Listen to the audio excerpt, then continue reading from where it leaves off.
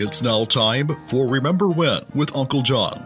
John Guess, Ouachita County's resident storyteller and local historian. Sit back now and enjoy a walk down memory lane as John recalls the days of yesteryear in his own unique way. You never know, some of it might even be true. So here's Uncle John, along with his trusty sidekick, Kelly Blair. Back on Remember When with Uncle John. This, however, is a very special day for you, I know, though, John. Well, my mother would be 98 years old today if she was still here. Wow. And I'm sorry, 99. 99? She'd be 99 years old if she was still here today. We lost her about 29 years ago. There ain't nothing like a mama. Nope. And of course my daddy passed away when I was 16, but, you still got one of your parents. But when you lose the second one, you ain't nobody's baby boy no more. Absolutely. I'm not going to be worth killing for at least a month and a half if I lose either one of mine, I can guarantee. Mama probably never weighed 100 pounds in her life. Right. Wouldn't mess with her, though. She was small and diminutive and kind of quiet and petite. And, the thing of it is, in those days, she went to the 8th grade. They didn't have a high school at Red Hill in those days, She went to the 8th grade, but she had the most distinctive handwriting that I've ever saw. Really? I honestly believe that when she was young, she practiced writing. Okay. Because, you can never, every A is the same, every B is the same. Every way she ever wrote my name or her name or my daddy's name, it looks like a stamp. It looks like it's just picture perfect. But of course, back then, that's how you corresponded. You actually wrote letters, mailed them, got them in the mail. She used to say, I wished I could see everything I ever cooked in one place. Oh, wow. She never had a job other than being a wife and a mother. Full time right there. And a homemaker. But most of the time I remember her, she made a pie or a cake every day. Right. And they didn't go to waste. Oh yeah, no, she had to make another one every day because they didn't last long. On Sundays, we all went to her house and had lunch. And on Sundays, she'd either make 2 pies or 2 cakes every Sunday. She fried 2 chickens every Sunday, big bowl of potato salad, the whole schmear every Sunday. I've hated myself over the years when I think back on those Sundays that I felt too bad to eat. Right. What I would give to have one more bowl of her potato salad or one more piece of her chocolate or coconut or pecan pie, But Mama, like I said, she never had a job in her life, but she took care of everybody. She quilted 2 quilts a year, for 40 years. Sat in there in the living room and watch her. She called them her stories. You know? Her soap operas and quilted during the winter. Washed clothes and kept the house. And she had a brother she took care of. He never knew how to do anything till she passed away. And then he learned how to take care of himself. We told him, you ought to learn that 40 years ago. But today would be her birthday. She'd be 99 years old. And, you're not going to have them forever. But if you had them 100 years, it wouldn't be enough. But, she would be real pleased with both of her boys and all of her grandkids. And she would be pleased to know that we're all doing good. We've all got good jobs. And we've all done good. And we've carried on her legacy. Absolutely. There you go. You mentioned a couple of times, well, she never had a job. Sounds to me like she had the most important job of all. Oh, she did. She absolutely did. I never watched her read a recipe. Everything was in her head. And she was a mama. Yep. And she was, despite what anybody else says, she was the head of the household. Absolutely. A pinch of this and just a little bit more of that, until it looks right. It's Wassailing Wednesday around here. What you got for us today, Johnny? Well, it's time to stump Kelly and Price. Okay. I got one today I promise neither one of you's ever heard of. All right. Lay it on me. Tiny Tim Hamilton. Nope, never heard of it. 6'7", 275 pounds. That's not tiny. He came out of Benton Harbor, Michigan, and he was the great Bobo Brazil's best friend. Now, I've heard of that guy. Of course, Bobo Brazil was born in Little Rock. Yes, sir. And he was the very first major African-American wrestling star. No question. And he was known worldwide, and he was respected worldwide.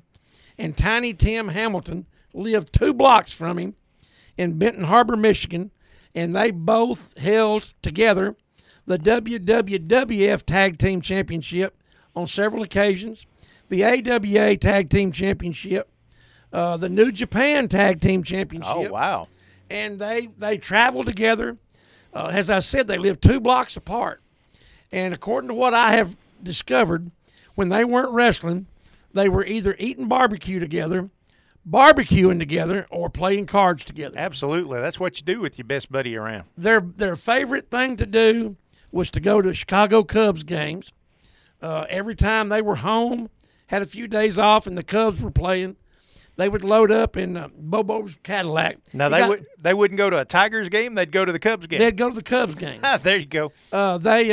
Bobo Brazil got a new Cadillac, it said, at least once a year. Okay. And they'd load up in his Cadillac, and they'd go to Comiskey Park and watch the game.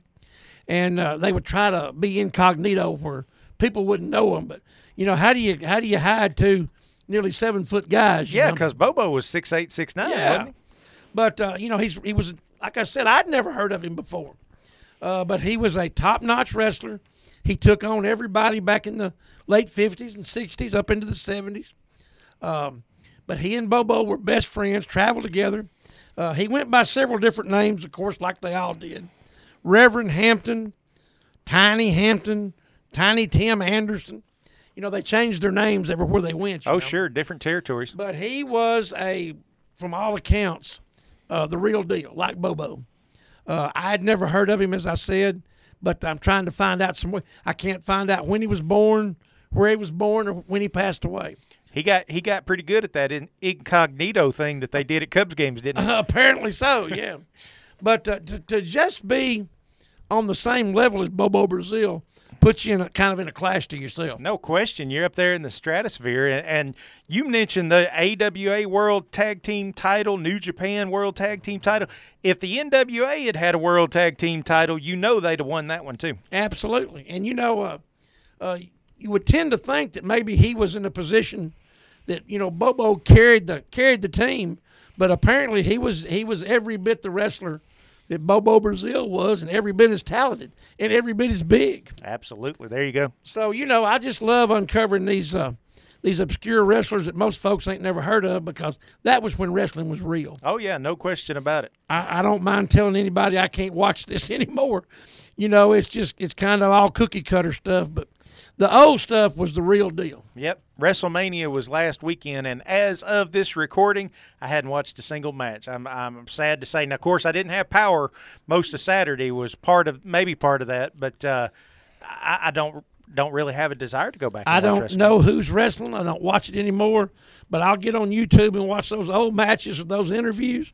Now, that right there is the most entertaining thing you can see. Well, I tell you what, Peacock's going to have to pick it up because they don't have the old stuff when they took over the WWE Network, and this is one son of a gun right here is fixing to be without the WWE Network if they don't get the old stuff back on there. I understand that. We have got a top tune to be talked about. Lay it on us, Johnny. Well, we've got our Colt, Arkansas native today. Oh, yeah.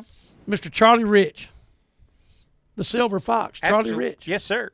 From Colt, Arkansas. Colt, Arkansas. Do you realize the man had 5 #1 songs in 1974? No, I did not. 5 #1 songs. Just in 1 year? In 1 year. Wow. Most people never get 2 #1s in their life. Exactly. And he had 5 in 1 year. There's a lot of people who don't get one #1 song anytime in their life. And on this day in 1974, the #1 song in the land was a very special love song. I'll be honest, I had to go back and look this one up after you told me this is what we were going to do today, but it's a great song. Written by Mr. Billy Sherrill, who's wrote thousands of songs, and Nora Wilson. They got a Grammy Award for it. Okay. Won a Grammy for the song. There you go. It was recorded in January of 74, and that's how quick it went to #1. Boom. In just a few weeks.